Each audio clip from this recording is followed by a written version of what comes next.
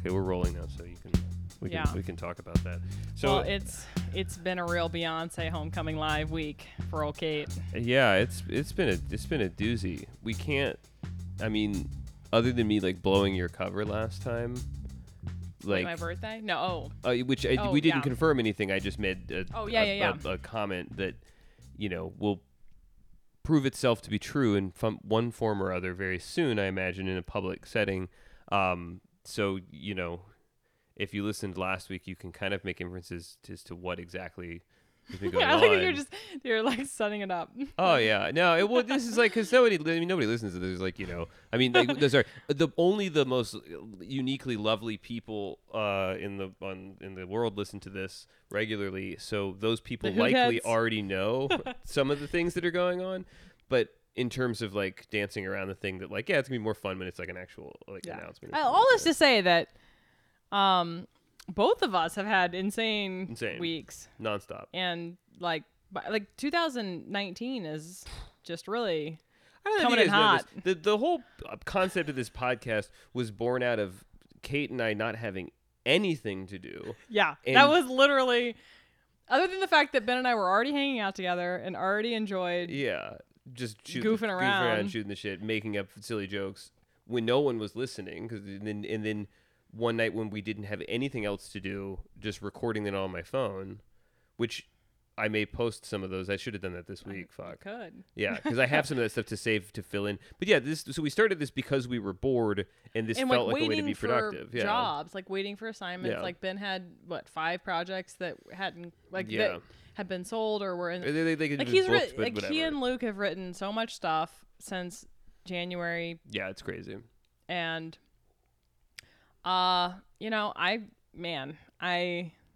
stuff's blowing up, but it's great. The thing is we didn't post this week because our bank is empty. Yeah, we had to do it, and we had no time. Like by the time this posts, it'll be last week. You get what we're saying? Yeah, so we took a week off. Yeah, apologies. It's the first time in 2019 that we've ever taken a week off. I will say this. Today I got up. This is Saturday that we're recording this. Mm-hmm. I woke up on a Saturday. 11 no sorry 11 not 11 no 7:15. I was at my computer by 8.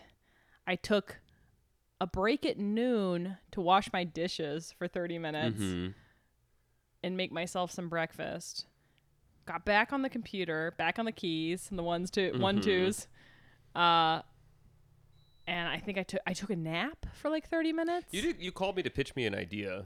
And I called you to pitch you an idea. So that wasn't for very long, and that was at like 9 a.m. I happened to be awake. And I finished writing at like 8:30. I was like, that's a fucking 10-hour day. Mm-hmm. But I did it, and we did it, and life is happening. And we're being responsible. This is now. amazing. Yeah. Yeah, we're recording. We're because we're committed to doing this. Even though we took a week off, Yeah. That was a celebration, not a complaint. Yeah, no, and it's so if you just joined us and you don't know who the hell we are, my name's Ben. I'm Kate. This is Cahoots. Hey. It's the podcast where we goof off and pitch each other ideas for movies that are based on titles, and sometimes ramble about other things that are sort of the film industry related. And, so we, I have as Kate mentioned, I think previous episode, I have a movie in prep right now. Night House. I think shooting, it's been announced, The Night House, or Night House as I typically refer to it. It's shooting in 2 weeks, 3 weeks? Rebecca Hall. Yeah, we have enough. Yeah, the only things that have been announced is that Rebecca Hall is starring in it, and David Bruckner is directing it, and Keith Levine and David Goyer at Phantom 4 are producing it, and today is okay. No, so we have, I guess it's just a little over 2 weeks before cameras roll. And so by the time this posts, it'll be a week. Yeah. So that's been a lot of last minute,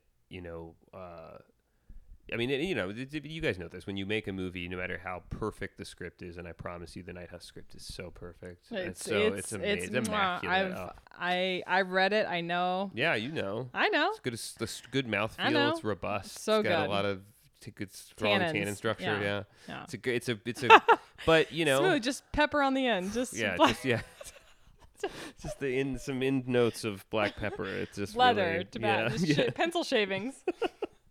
But it's no matter. Ben and I had taken a wine class or two. Like we know a little bit about wine, and we drink it on the podcast. Shout out to James Suckling. Yeah, the real suckleheads know that.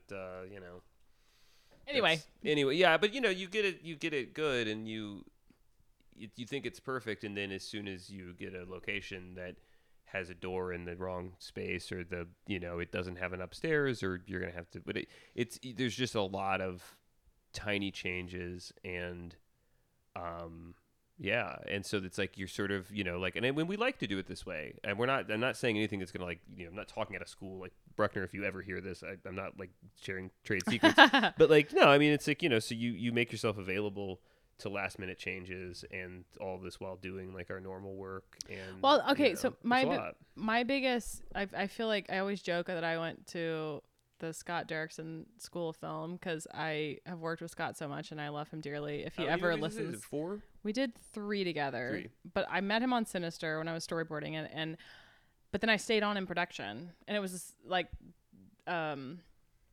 because like basically to help the art department, because I had art department experience, and but we were shooting in New York. Long story short, I learned, this is like where I learned so much of that, because I had been sitting next to him drawing, and then got to be on set and see these things happen, but also got as a storyboard artist you get to see that change, exactly what you just described. So it's like you're drawing scenes, he would be out scouting, he'd come back and be like, okay, you have the house now, we know this and this, we're changing these things, like can we redraw the you issue revisions and all that.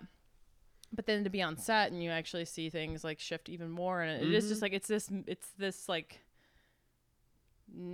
ever changing blob that just... And I think that my opinion about it as far as what the role of a screenwriter is in that process is surprisingly not to pick fights with everybody and stick up for the things you wrote being the best possible version. And if you change one word, you're insulting my art. I think that's the wrong attitude for screenwriters to have, by the way. If anybody listening to this thinks that that's the way you should, then I hope your name's Aaron Sorkin or David Mamet or something like that, because otherwise I don't think that you're going to survive. I think that it's being flexible and by the way, those two individuals, there are other people in the room that probably have great ideas that could contribute. But there are people that that can command that kind of thing, and it's fine. That's one of those weird things. I mean, this is like, it's funny because any industry, it's like when people start idolizing people and putting them on pedestals, it's like suddenly they don't have to follow rules, and people go like, oh yeah, well you can write screenplays like Quentin Tarantino and use the word fuck and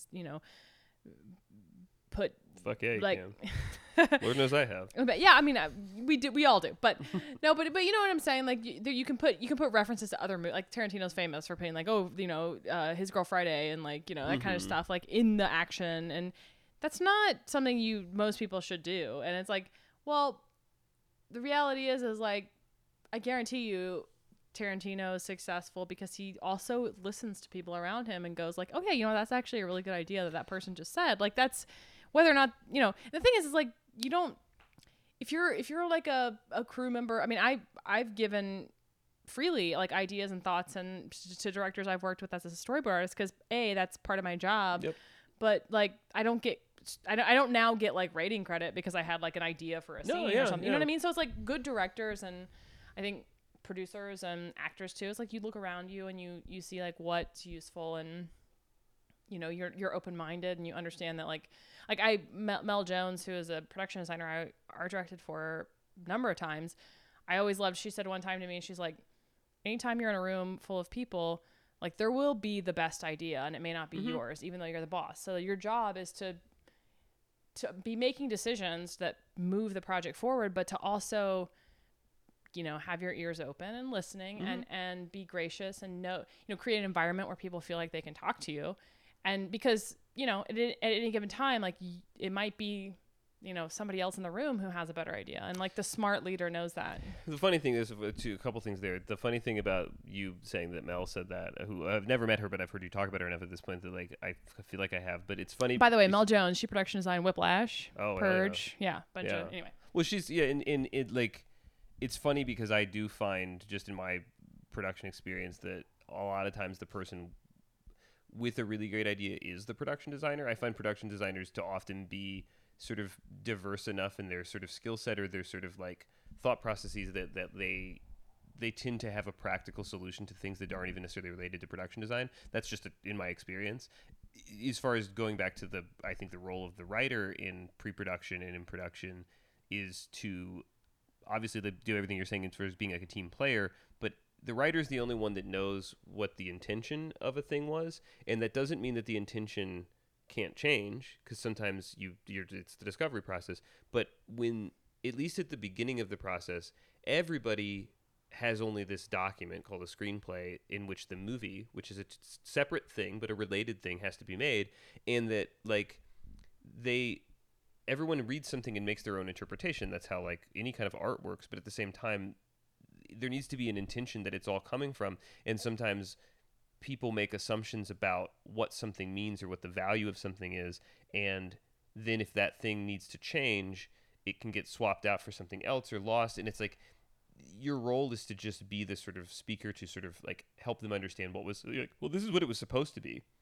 If we have to change it, then it can be something else that has that same intention, or we reassess the intention or whatever. But nobody can say that other than the writer, unless the director already just knows the thing inside and out and has already like had those conversations already. And so it's like, it's not to say that you're more right in any way or that you should stand up for that as like the only thing that matters, but you're the only one that can speak to that. So it's like you're a valuable voice, especially when things are in flux, because sometimes they lose people can lose the thread when you're playing a telephone game between department heads and stuff like that. And like so it's like being helpful, and like I do think of it as just like being on call. It's like it's like I imagine like what it was like to have a pager back in the day, where you're just like that was what it was like. Oh, I gotta go do this thing, and like that's what it is, and it's fun, but it's also like sometimes it means like not doing things socially or something, or like just sort of going like, well, my afternoon, like, well, I could, okay, I'm not going to do anything because I think I might get a call, or like he implied that there might be a call. And David Bruckner's a wonderful communicator, but like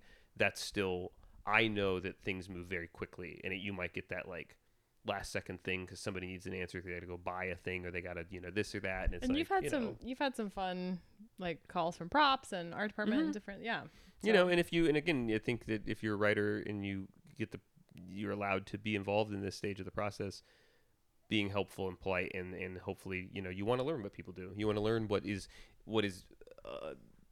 the important aspects of other people's jobs and how your job affects it, and like you wrote this word in the script, and now someone has to go buy something that represents that word. Now that can be 50 different versions. A bottle of whiskey can mean a million different things. And sometimes you're asked at least to sort of weigh in on, what did you think that meant? Because they're still going to make their own decisions, but at least like they want to get a sense of if they missed the importance of something or something like that. So it's fun. It's cool. I like it. I want to say, I remember, I can't remember. I have to like go back and look at this, but I want to say Ethan Hawke in Sinister wears a Wesleyan shirt. Does that sound right? Is it Wesleyan or Emerson or? It's I think it's a reference to like a Bret Easton Ellis thing. So I think he's got like a graphic shirt, but then he also it's a college thing. But I think it's like the college that. But I remember sitting next to Scott when the costume designer like came over and was like, okay, I want him to wear this, and I want him to have like not like a tweed jacket with the leather patches, but like a sweater. And like you could just like, I remember, again, this was my first like experience seeing these kind of conversations happen, and I just remember thinking like, how cool that's this is it. Like, you're watching it unfold in front of you, and then you see on the screen, and then it's a wonderful, awesome horror flick that does great, and and you're just like, fuck, that was so cool to see live. That all every little decision that amounts to something being a good movie, and that each of these decisions are made with some sense of like good intention from the people. That's why when it's a bummer when a movie's bad, and it's like we all like to clown on things sometimes, but it is like no movie started with the intention of it being bad, and somebody had to make, even in a bad movie, somebody had to make every one of those decisions, and they probably all thought they were doing the right thing, and it's like it's not. it's cool when it works out. I'll say it's cool when you see it, when you get to see that part of the process, and then the movie is good, and you get to be like, wow, that decision accumulated with that decision, like this color wall with that color shirt with that, those glasses or that whatever. It's like, yeah, this is how a movie gets to be a thing, and then somebody had to pick each of those things. They don't just get teleported in from somewhere. I mean, maybe, but I don't know. So all that to say. So maybe we should go. Well, to all to say that, there's so much happening in Cahoots world over here with Ben and Kate, and Night House is like the first thing we can talk about, but there's much more to discuss coming down the pike. And so I guess it just in terms of flagging it we're going to make every effort to not miss weeks. We're trying. We're going to make every effort for the 25 of you that are on the edge of your seat. And I did get text from Ed Unitas being like, "What the fuck, man?" And like, I apologized. I blamed it on you. Oh yeah, blame it on me. No, for real. No, I mean we were both to blame, but I think I was like, no, dude, look, we're both busy, and he knows that he was just ripping us Hyatt. But like, so we love that. Yeah, we love it's you, fun, Ed. And we have a comment. We have the old cell phone recordings. Before if you guys want to hear some ratchet shit, there's some real goofy stuff. It's these are like the demo tapes. This is the early days. This is we're going way back. So there likely could be some of those.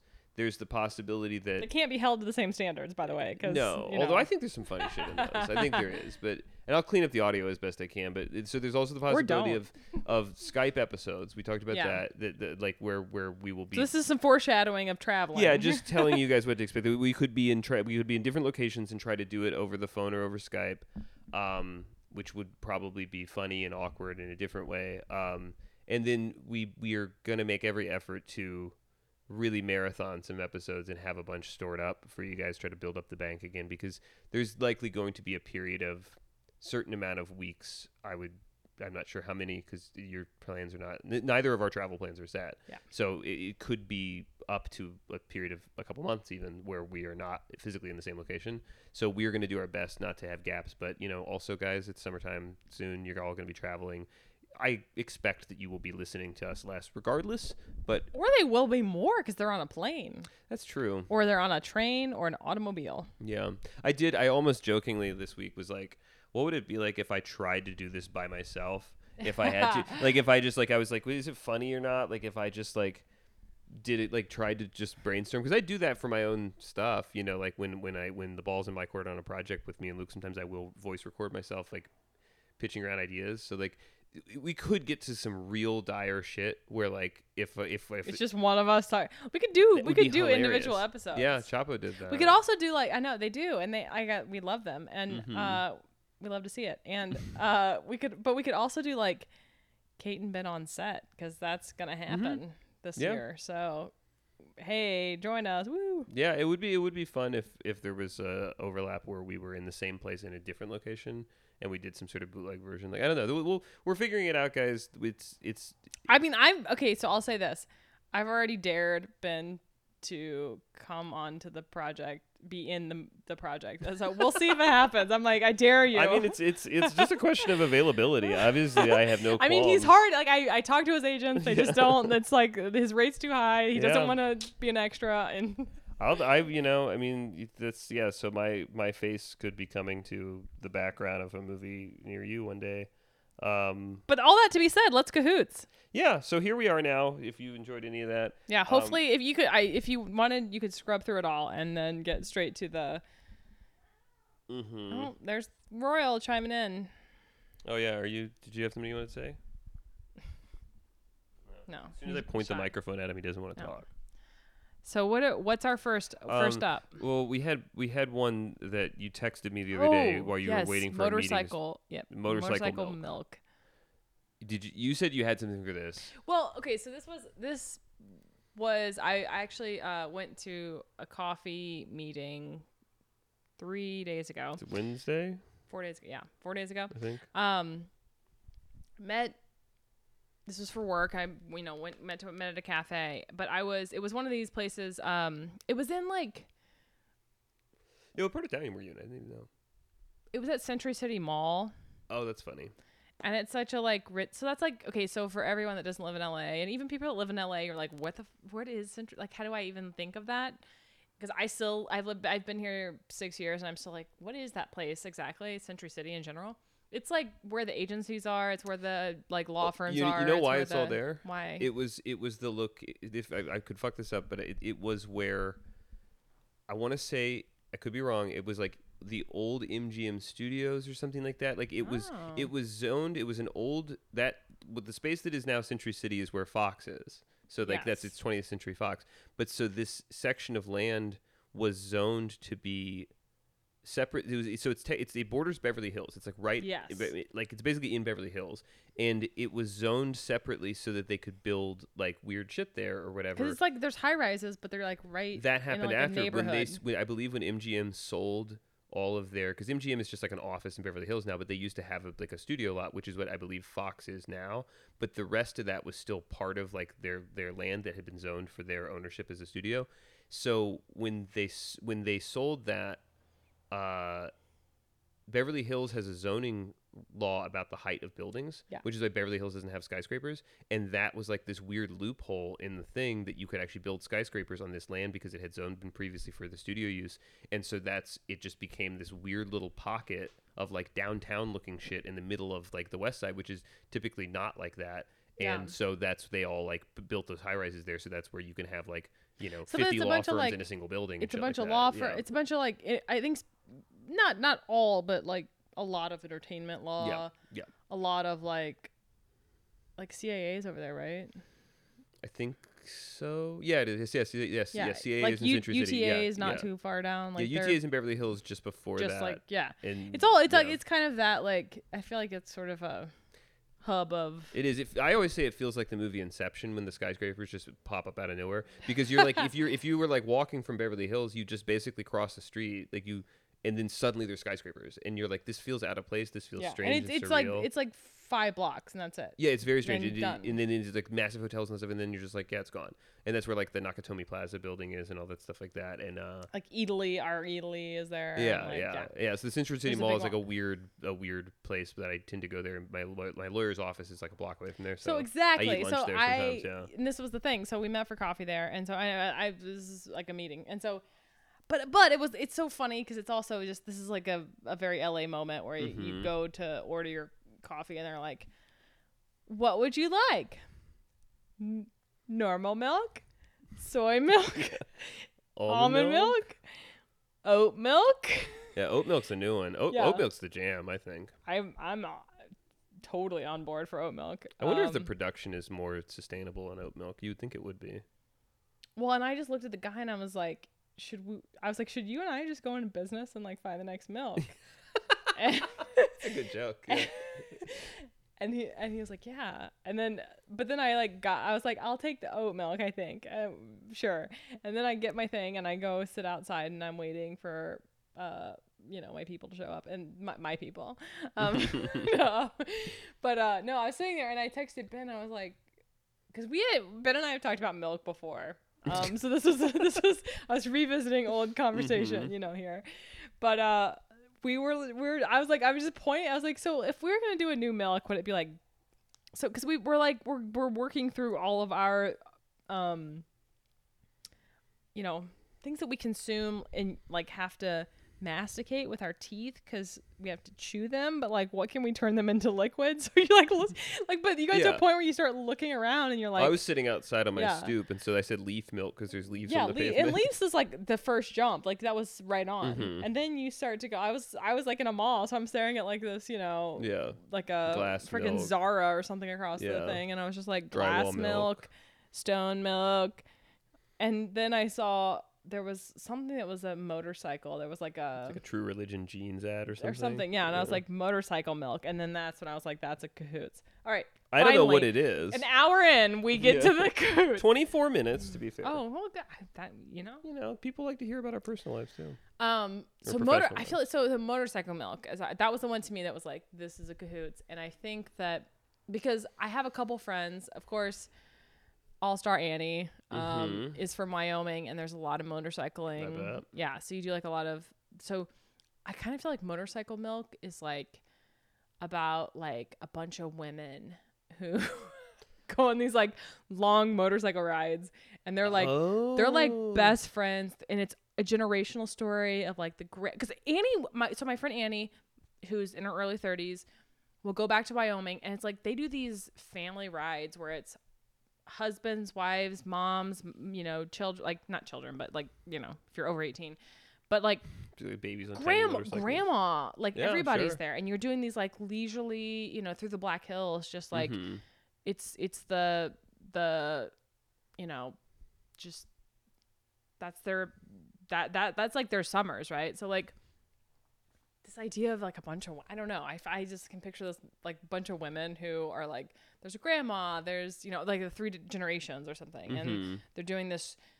If it's like an indie film and it's they're in Wyoming or Utah or something, and they're like doing this run, and it's like grandma, mom, daughter, and it's like some generational story, like it's like, so I don't know exactly what what's the milk, it's just the milk part that they're all like, that I guess they're all women. It's a maternal thing that they all like, like a breastfeeding. I mean, it's kind of goofy that it's motorcycle milk then, but I mean there's probably, I'm trying to think of what that actually, though, I mean, that's a movie that could I feel like that could really do well. Like, you imagine 3 women from 3 different generations, like grandma, it's like Susan Sarandon and Amy Adams and you know what I'm saying? Catherine Langford or something. Yeah, like, and it's like it's 100%. Yeah, I don't know what the milk component is, but you've at least nailed a movie that people would want to see. Like maybe the the younger girl who is okay. So it's like grandma who's 70. It's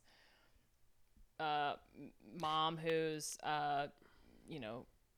50, and it's the daughter who's 30, and like she just had her first baby or something. Yeah, this is what it is. So it's like Oh, you go. Well, no, it's like she just had her first baby, and this is like the first thing she's doing after giving birth. And so like, I mean, if you're gonna be literal about it, then it's like she has to like pull over and pump in the middle of the. This is what I'm saying. Is that I think it's like the idea is that it's a generational tradition that you go on this ride after you have your first kid, which is like something that So it's like the Susan Sarandon like grandmother's like, so like after I had you like I did this ride with you because like it's like, and it's like there's different reasons. Like initially she was like, maybe she was in like an abusive marriage, so she had to flee with her baby, and just her and her baby had to go like, and then her motorcycle was all she had, so she did this ride. And then it's like, but then, her life got better. She raised her daughter and stuff like that. And then so when her daughter had her first baby, it was almost a like sort of rite of motherhood passage. But you now in this generational thing, you do it with your mother. So they do on the ride together. So it's like now the daughter that's having, so when you were a baby, I did the ride with you. And now you're having your first baby. So it's like you get the 3 generational thing. And it's like they all do this sort of like, it's like a pilgrimage that you do. And that, that's a cool thing anyways. Yeah. I think that's cool. I think it's kind of really cool. I don't know what the plot complications would be. I mean, the worst. It's like Thelma and Louise type shit, I guess. I don't know. Yeah, well, no, or it's like the worst. I think what has to happen, it just makes my heart hurt. But I think what has to happen is like you do the pilgrimage and it's a 30-day ride and you're going to go to Utah and whatever, but you get halfway there. And I think the thing is you set up that the new mom, the younger girl, she's postpartum. So she's like, I have to get away from my kid. I don't know what I'm doing. It's like you kind of that, which is a real thing, right? And you just feel like frantic. And then she goes and they're like, we're going on this ride. And then halfway through, it's like the father of the baby like dies or something happens and like they have to get back, but they're still like a certain amount of distance and time or something. Yeah, and it's away, like, do you finish the thing or do you? Yeah, and it's like a question of what's valuable to you and like or like I don't know. I mean, that's sort of that might become too like soap opera-y, but like there's. I think you're in that zone regardless, and not in a bad way. Yeah, I think it's a sentimental movie. Any way you cut it, Motorcycle milk. I was trying to think. Okay, is there any benefit to like it being like a illegal raw milk trafficking ring run by biker women? And that's like, this is a totally different movie. This is like the sort of like Ocean's 8 of like trafficking raw milk across state lines and somebody hiring a group of biker women sort of like, is there like a female's Hell's Angels or is it just Hell's Angels? Like, is there like a specific? No, I don't know if I think women can be in Hell's Angels, but I might be I think they wrong. can now. I don't know if they yeah. were back in the day. But like, there's like groups of like black motorcycle guys and there's things like that. So I don't know if there's a specific women one or if you're just making it up for the movie. But it's like the idea that like the Sons of Anarchy or whatever, which I've never seen that show, but I'm aware enough of it that like, oh, they get hired to do things or they end up. So like this is literally it's a bunch of like, health food hippie people that want raw milk in their commune or something like that. Have you ever had raw milk?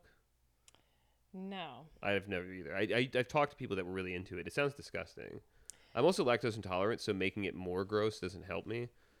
Milk sounds gross enough as it is, honestly. One of the craziest things I just as I was saying this, I just stopped because I was like, God, I'm so like white lady in first world country when I say this, but this was a crazy thing. I mean, yeah.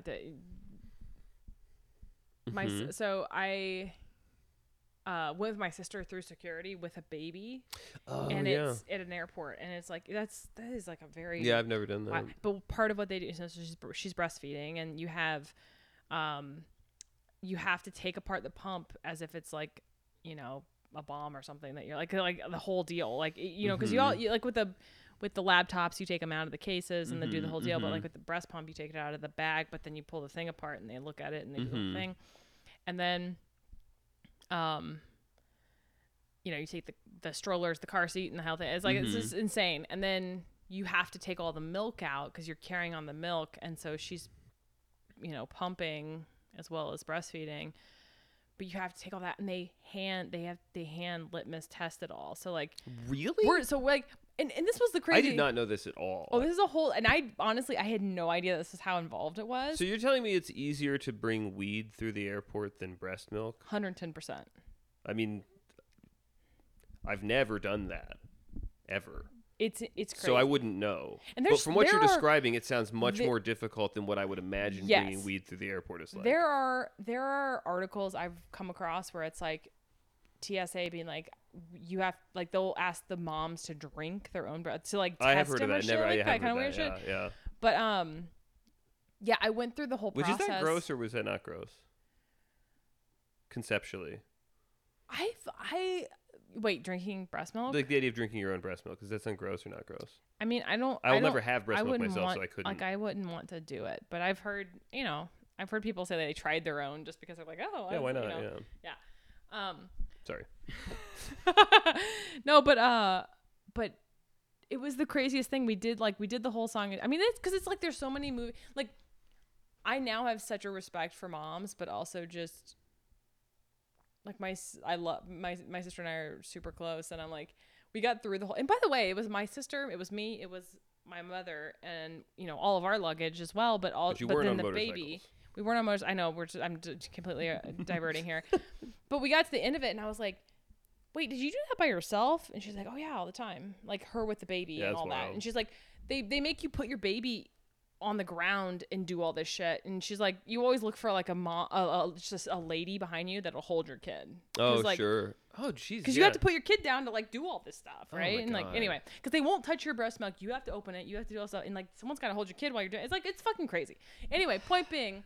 There's like a whole milk thing there going through an airport that I see of some version. I don't know what it is, but like there's also you can if you are producing milk and let's say like your baby stops breastfeeding but you're still producing milk, or maybe you had a baby and then the baby died but you're producing milk, you can donate milk. So there's like a version of this with motorcycle. This is where I was going next. Milk, this is the worst term ever, but is it what's the term for? Is it a wet nurse? Is that a real thing where you can actually breastfeed baby? That's the concept of that. Yes. It's not just like a weird 80s porno name for something. No, because you can and I theoretically, if you have a baby, you can breastfeed.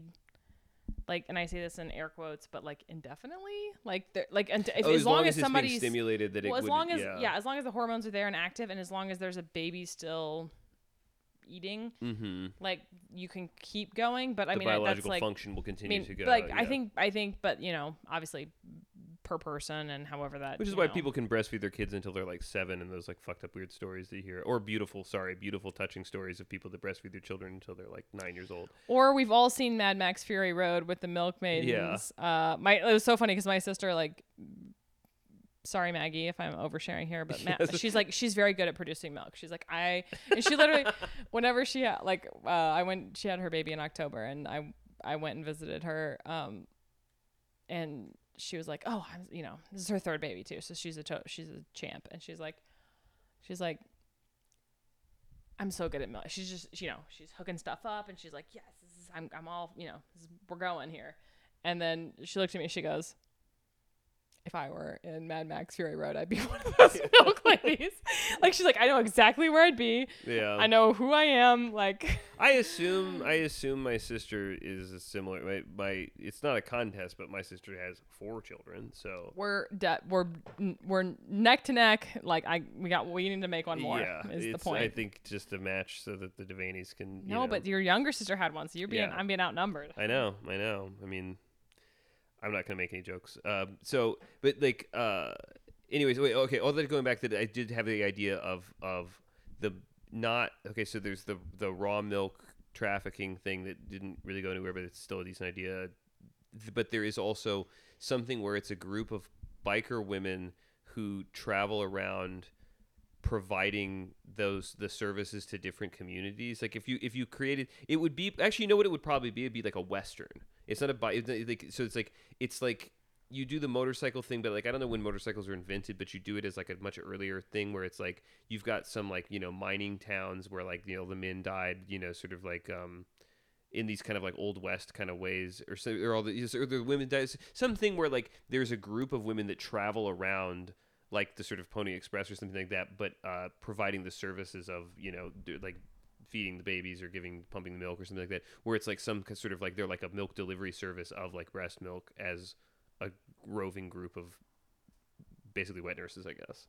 That's a really weird concept for a movie, but somehow you could make that good. Yeah. Because if they're like badass biker women that like, they're traveling a lot, so they have to like defend themselves from like, potential threats and stuff. But the whole thing is that they go to towns, and breastfeed the babies basically. And that's like their job. Like that sounds kind of like a weird Western anyways. Yeah. Like some sort of weird, like revisionist, like feminist Western about just these like there was the Scott Franks TV show that was on Netflix. It's called Godless, with all the town full of women. It's like some variation on that, but where they're traveling around. So like if we're going, but Motorcycle Milk was the title. They can still be on motorcycles and they can be a Western in quotes and not necessarily take place in the 1800s. But either way, the sort of notion of that kind of like a posse that goes around. Well, I mean, again, like I brought up because of my sister's reference of Mad Max Fury Road, but like that it's a bunch of people on motorcycles, right? Like women primarily. I rewatched that recently, actually. Yeah. I watched the black and white cut. It's so good. Have you watched it in black and white? No, but it's fucking awesome. I know, I bet it is. It's pros and cons though. I don't think it's better. Although George Miller says that was his intention. Like that was kind of what he wanted. Yeah, he does an introduction on the thing, but yeah. That movie's like, if you dissect it from having been a storyboard artist for 10 years, my brain breaks like watching some of those sequences. It just you saw the whole thing that they didn't even like have a script. They like kind of did just like one storyboards. Which I haven't actually. I don't know if they've like published that or not. I'm not gonna out my friend, but I do have a really good friend. Mm-hmm. That who was, when she was like an early like assistant, I think at an agency, and the script came across her desk. Whoa. And she saw it, and she saw like just pictures and stuff. It was before, I think it was even before he turned it into like a story, like panels and things, but it was circulating. I think there was some sort of book that he was sending around town and stuff like that. Yeah. And I think it was before she became I can piece it together probably. Anyway, so she was, and she like totally outed herself. She goes, I saw this and I just told my boss, I'm like, I know it's like he directed it's his franchise. I know like all that stuff, but she's like, there's just no way this is a movie. Like it just doesn't make any sense. And she's like, boy, was I wrong. Well, no, that's actually funny. I've been wanting to talk about this and I keep wanting to tweet about it, but it's not, like there's more of a conversation of nuance that can be had on this rather than a tweet. But like I was watching the movie the other day, someone mentioned it somewhere, maybe even on Twitter or somebody. And I mean, I own it on Blu-ray anyways, but I think I bought it before they released like the black and white edition, and so I bought it on iTunes for that, and I just kind of had it on. Oh, I know what it was. Craig Zobel, I think, tweeted that in the downtime between directing movies, he was just watching Mad Max, the black and chrome thing, on silent, just to even more so like the sort of notion of it, thinking of it as a visual. It was storyboards, and it's this visual story that like. One of the Steven Soderbergh talks about it a lot about watching things on silent, and that's how you learn about the visual language. Soderbergh also went bananas over Fury Road because he's like, I have no idea how this got made. Yeah, that's what you want, movies that are like Soderbergh like loves things that look like they were difficult to make, and he loves things that are visually tell the story. And so the idea of like he did a whole thing where he released the first 20 minutes of Raiders of the Lost Ark on he put it up on Vimeo for free or whatever, but with the color to put it in black and white, and he put different music to it, so it doesn't have sound. It just has so it's a silent film with I think he put the Sorcerer music or something on it, and it's in black and white. And he's like the point is you watch it like this so that you can just analyze composition and visual language as to how the information is getting across. And he's like, that's how you learn if something's good. So I think Zobel was probably riffing on the Soderbergh kind of thing. And I was like, that's a good idea, Craig. I'm going to, watch this. And I downloaded it for myself, and I was watching it. And I was remembering, no one talks about this anymore, but there was a period, I moved to LA in 2009, and I don't know, this is all available information, so I'm just paraphrasing things that I'm not even getting right. But there was a period of time where this movie existed. Production, famously started and got shut down, and they had to move different continents or something like that. But there was a period of time, even after the movie was shot, that there was no press photos, and every time they ran a story on it on IndieWire, I remember somebody had photoshopped Tom Hardy's head over Mel Gibson's body on a promo for Road Warrior or something, and that was the only. So they'd be like, oh, update on Mad Max Fury Road, it's now expected to come out at this time, and they would have this same image that was just there. They'd have a picture for the story, but there was no. Nothing had been released. There was no trailer for the longest time. And it was it was in post for 4 years or something. And I remember multiple times it would say oh, this new Mad Max movie with Tom Hardy and Charlize Theron and stuff. And I literally would ask my friends, is this fucking real? This doesn't even seem like a movie. And it was filmed already. And it was just there was no, almost you could hire a detective to prove this movie had been made, and you couldn't do it. As far as the internet was concerned, there was no evidence that this movie was any real at all. And then it got there was rumors that it was going to be a trailer. And I remember finally, I was working in this casting office, the one that's on Sunset down by where you used to live, and they released the trailer, and I went to the bathroom.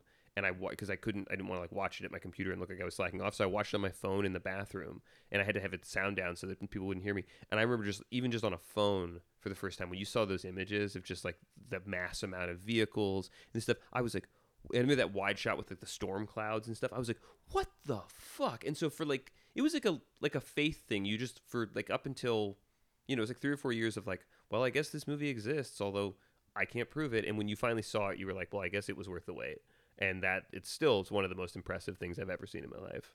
That's not a good anecdote. Everybody forgets that movie seemed to not be real. And your friend that you were talking about was not incorrect to assume that this, even after they filmed it, it seemed like it wasn't a real thing. I remember doing storyboards with David Gelb on Lazarus Effect, and he was like, so what about this Mad Max movie? That was 2013. Yeah, well, that would have been right when the trailer went out. Yeah. I think, yeah. And because I was working in casting when you were doing that stuff, yeah. And I remember going to see it and just being like, all right, great. Well, I think I know what I'm doing tomorrow. Going to this movie again. I never saw it in 3D, and I kind of regret that. I saw it in 3D. I saw it, and I went back the next week and saw it again. Yeah. I was just that was as a director and as a storyboard artist, I just was at the altar of George Miller there, man. That was phenomenal. No, it's in art department. Fuck, the props and it stunts. It's everything. They just don't even unreal. I don't even understand it. And I remember I had a bunch of inside anecdotes because a buddy of mine was an animator on Happy Feet 2, which was in production at the same time, and they were doing it all out of George's office. And so it was the post on both movies was so he would sort of get little bits of things. And so when he came back from Australia, it was still years after that before Mad Max came out. And so he would always tell me, because he was the one person I was like, so that's real? And he's like, oh yeah, I've seen shots of it. It's fucking crazy, man. I don't even understand what they did there. He's like, they shot that movie for so long, and he was telling me all the crazy stuff before it was in the press about all the windstorms destroying the sets and stuff, and it was like I still was like, well, I hope it gets done, and then it did, and it was like, yeah, fucking George Miller. You gotta love like when they did the whole panel thing at Comic-Con or wherever the fuck they went, and Tom Hardy's like, I gotta be honest, I had no idea what was going on most days. Like How I could just you? like George, I'd be like, George, what am I doing? Like where's my character right now? Like I don't even know what's going on. Well, that's an example of, and I mean recently, and I don't like watching the big Game of Thrones episode that everyone was talking about, the Battle of Winterfell. But that was a recent time where I had the same thought of like, on a pure production level, I don't understand how this is accomplished unless you storyboard it, unless you actually, and that was not surprising. I don't know how to say his name, but Miguel Sapochnik or whatever, the guy that directs all the big game, he was a storyboard artist too. And it's like, yeah, because the only way to guide that kind of stuff, you don't have to have literally been one, but you have to. Yeah. Or you could be. Yeah, it's helpful, I think, to become a director if you were a storyboard artist. It's a helpful thing. Just laying it on real thick now, but like, no, I think it's just interesting when you look at these crazy productions, and there's a lot of ways to do things. Like, I don't know if Spielberg uses them or not, but like, of course he does. Like, but for those, like, you think about like the beginning of Saving Private Ryan and stuff, and it's like, yeah, that is a lot of how that type of stuff is accomplished, is knowing what it needs to look like. Unless you're willing to just go full guerrilla style and find it, like, you need to at least. No, you have to. But here's the thing: it's too many moving parts. Like, exactly. It's too many. That's my. And that's the.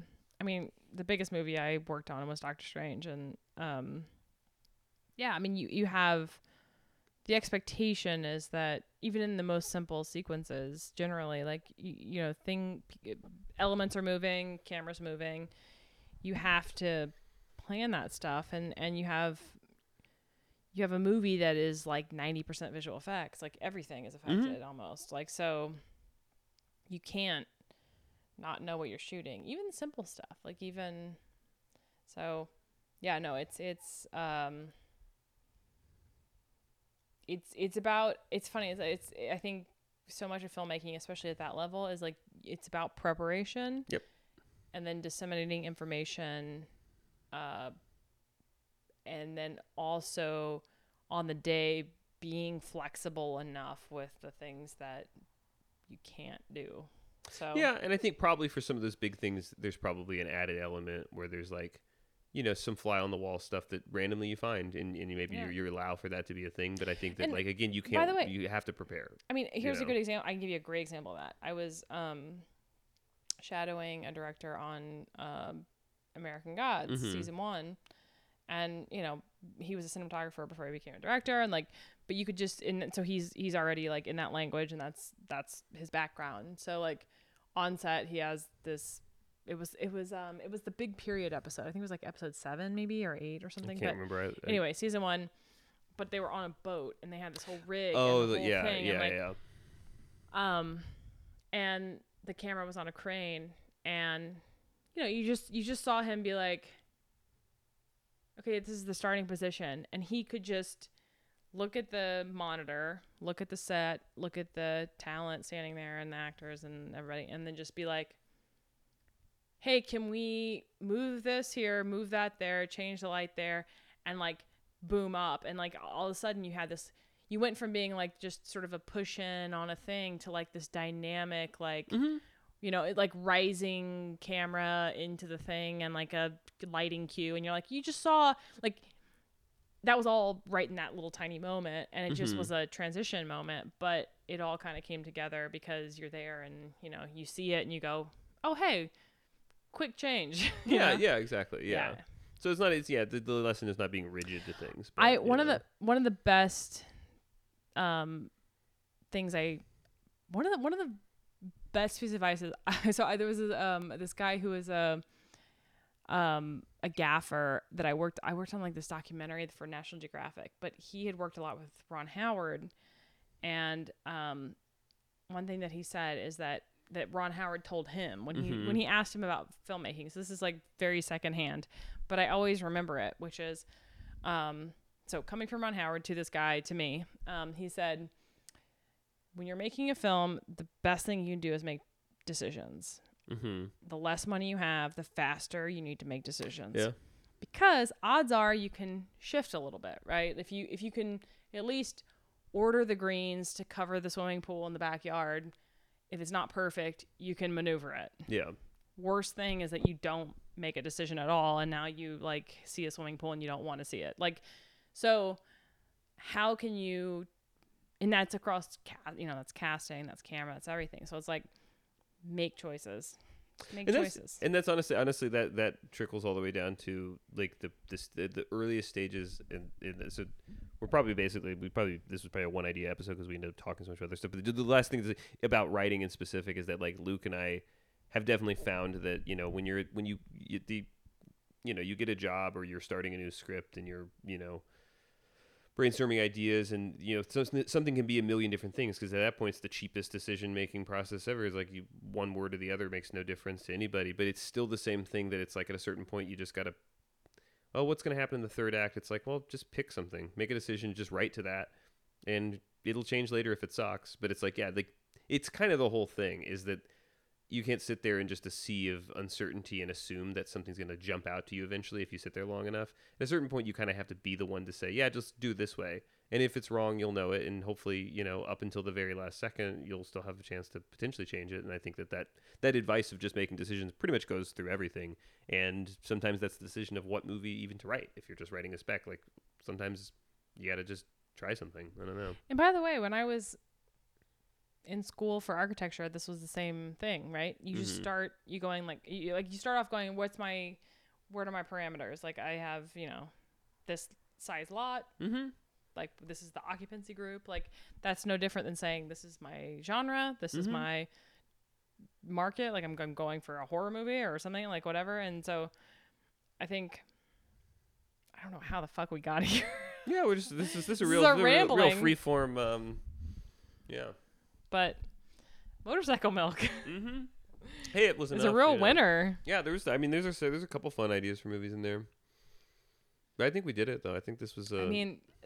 This is an episode that people either love or they'll be like, "What the fuck?" Yeah, if you want to hear open-ended, vague anecdotes about Hollywood and things that we can't fully talk about, then this was the episode for you. Yep. And next time we'll talk more about movie ideas, cahoots. Yeah, or not. Maybe this is just hey, yeah, no we're promises. Gonna just do whatever the hell we want to do. We're just It's our fucking podcast. You don't have to listen to it. You can shut us off. All right. Well, thanks for listening. Yeah, thanks, guys. Have a good night. Bye.